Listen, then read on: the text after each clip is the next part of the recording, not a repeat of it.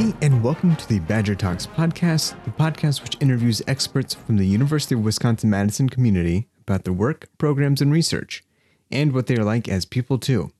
I'm your host, Ben Rush. Listening to this podcast will also give you a sneak peek of an upcoming longer talk by each guest. Our guest today, Susan Carpenter, will give a talk called Gardening with Native Plants on December 7th at noon Central Time virtually. A link to the virtual talk, as well as past and upcoming talks, is in the show notes. For now, let's dive into the interview with Susan Carpenter. Hi, Susan. Thanks for joining me on the Badger Talks podcast. How are you? Fine. Great to be here. Glad to have you here. We are talking about one of my favorite subjects. I used to be an avid gardener and tried to put in as many native plants as possible. I do have to ask before we get to the plants, has anyone ever called you Susan Carpenter B? No, no one's ever done that before. Although I do get jokes about if I spot a Carpenter bee, I do get jokes about whether I have a special relationship with it. Nice. So now we know your name, Susan Carpenter. Could you also tell us the pronouns you use, please? Right. My pronouns are she, her, and hers. Fantastic. And if someone was going to bump into you on the street, what might you look like? If you were to run into me on the street, you would see someone who was of average height for a woman, average weight, I guess, and usually wearing blue jeans because that's my work uniform, and we're usually wearing hiking boots. I wear hiking boots to do gardening. I wear hiking boots to go walking. I'm usually wearing hiking boots often. I'm a pretty active person, so you would see me out and about quite a bit. I love working outdoors, so that's probably where you would see me, out in the garden or out in the yard or out on our conservation land working on the land. And are there any identities you'd like to highlight about yourself? Well, I am white. I am of a certain age, so I, let's just say, have a lot of experience with with my work and with life in general. I'm a wife. I'm a mother, daughter, aunt, great aunt, and a lot of other family relationships, and family is really important to me. And lastly, what are your roles on campus?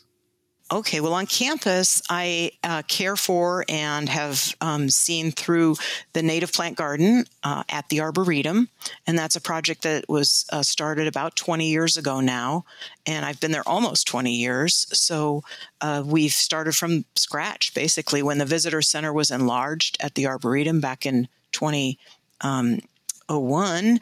We had a garden. There was a garden designed by Daryl Morrison for that space around the visitor center.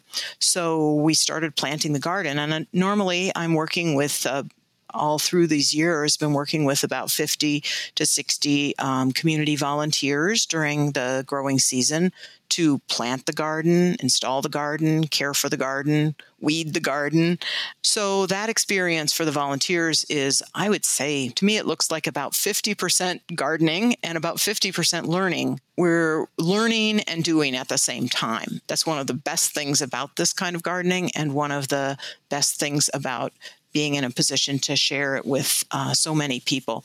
I'm also an outreach person, so I give a great many presentations, like Badger Talks, for different groups around the state. The virtual world has been really very good for sharing gardening and bumblebee information with people all over the state. I've been really grateful for that, even though we had that it's happening during a pandemic. Yeah, and I'm glad you were mentioning that the pandemic, although, we did not want this at all, many people had turned to gardening as some sort of an outlet, either to grow food or just, appreciate some beauty. And your talk is, for Badger Talks coming up, is all about native plant gardening. And so I was hoping you could just tell our audience what a native plant might be. What counts as a native plant basically depends on where you are. So here in southern Wisconsin, and our garden here at the Arboretum reflects this, there are certain plant communities that we think of. We think of the prairie, we think of savanna, oak savanna, for example, maybe a woodland setting, a wetland setting. And so the plants from those plant communities that are the plant communities that would be found here in southern Wisconsin are the plants that we draw on for our gardens. So if we have a rain garden that we create in our own yard or in our garden here, we use wetland and plants that can survive wet conditions and dry conditions, alternating. We use those plants within that kind of garden. So a native plant would be a plant that has grown in an area for thousands of years. So the plants are the basis of the food webs that support our animals, support our birds, support our insects, and so forth. And the native plants are the plants that will do well there, suited to the climate, suited to the soils, suited to the moisture conditions. And those will be the plants that will do well and support the most life of that area. So do you have some favorite examples? Oh, boy. And now that's a question I get asked a lot. What is your favorite native plant? It's usually the ones that I'm working with right at the moment, but I do love the prairie plants. They're very easy to grow. So the shooting stars, the prairie smoke, and moving into the spiderwort, and the liatris is the blazing star. So some of these plants would be familiar to people. I mean, I've named just 4, but there are hundreds. And so there's a lot to choose from. There's enough favorites for everyone to have their own favorites.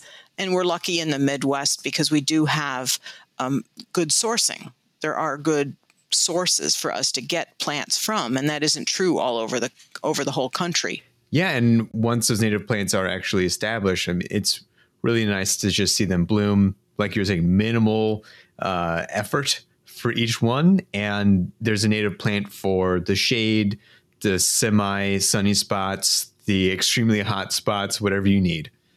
Yep, there's a real variety there. And I don't like to give people the impression that you can put the native plants in and then just walk away and nature will take care of it for you. You don't have to do things like water all the time. You don't use herbicides. You don't use fertilizer at all. Those are things that will actually work. Fertilizer will work against you in growing native plants, but you do have to weed and you do have to pay attention. But you get to learn all of the changes that are going to go on in the area.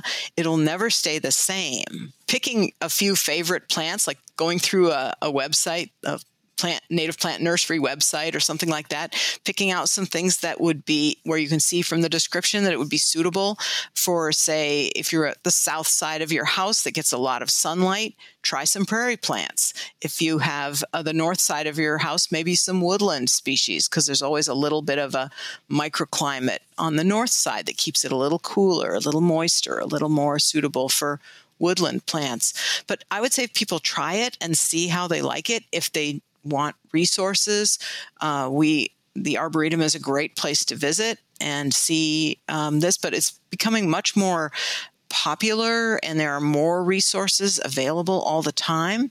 Yeah, I think I've also noticed in my small prairies, and I'm a huge fan of the prairie plants as well, the ones that I get established, maybe if it's like a 2x2 plot, even with that small amount, then that biodiversity starts to come in. And pretty much every single year I see something new and I'm like, what the heck is that? Which is really fun. Like you said, if you switch from a lawn, even if it's a lawn that has a lot of other plants besides grass in it, and you turn that into a native garden with a little more structure, a little more height, more variety of species, you may have a relatively small area that has dozens of species in it. And you're right, as soon as you do that, you'll see the wildlife coming in, or you'll see insects, new insects, you'll see bird life in the fall. So the whole system starts to show up in front of you, and it's really fascinating. Yeah, one of my simplest pleasures, I think, of having all those native species of plants in my garden was just watching the bee activity and just the amount that could come in.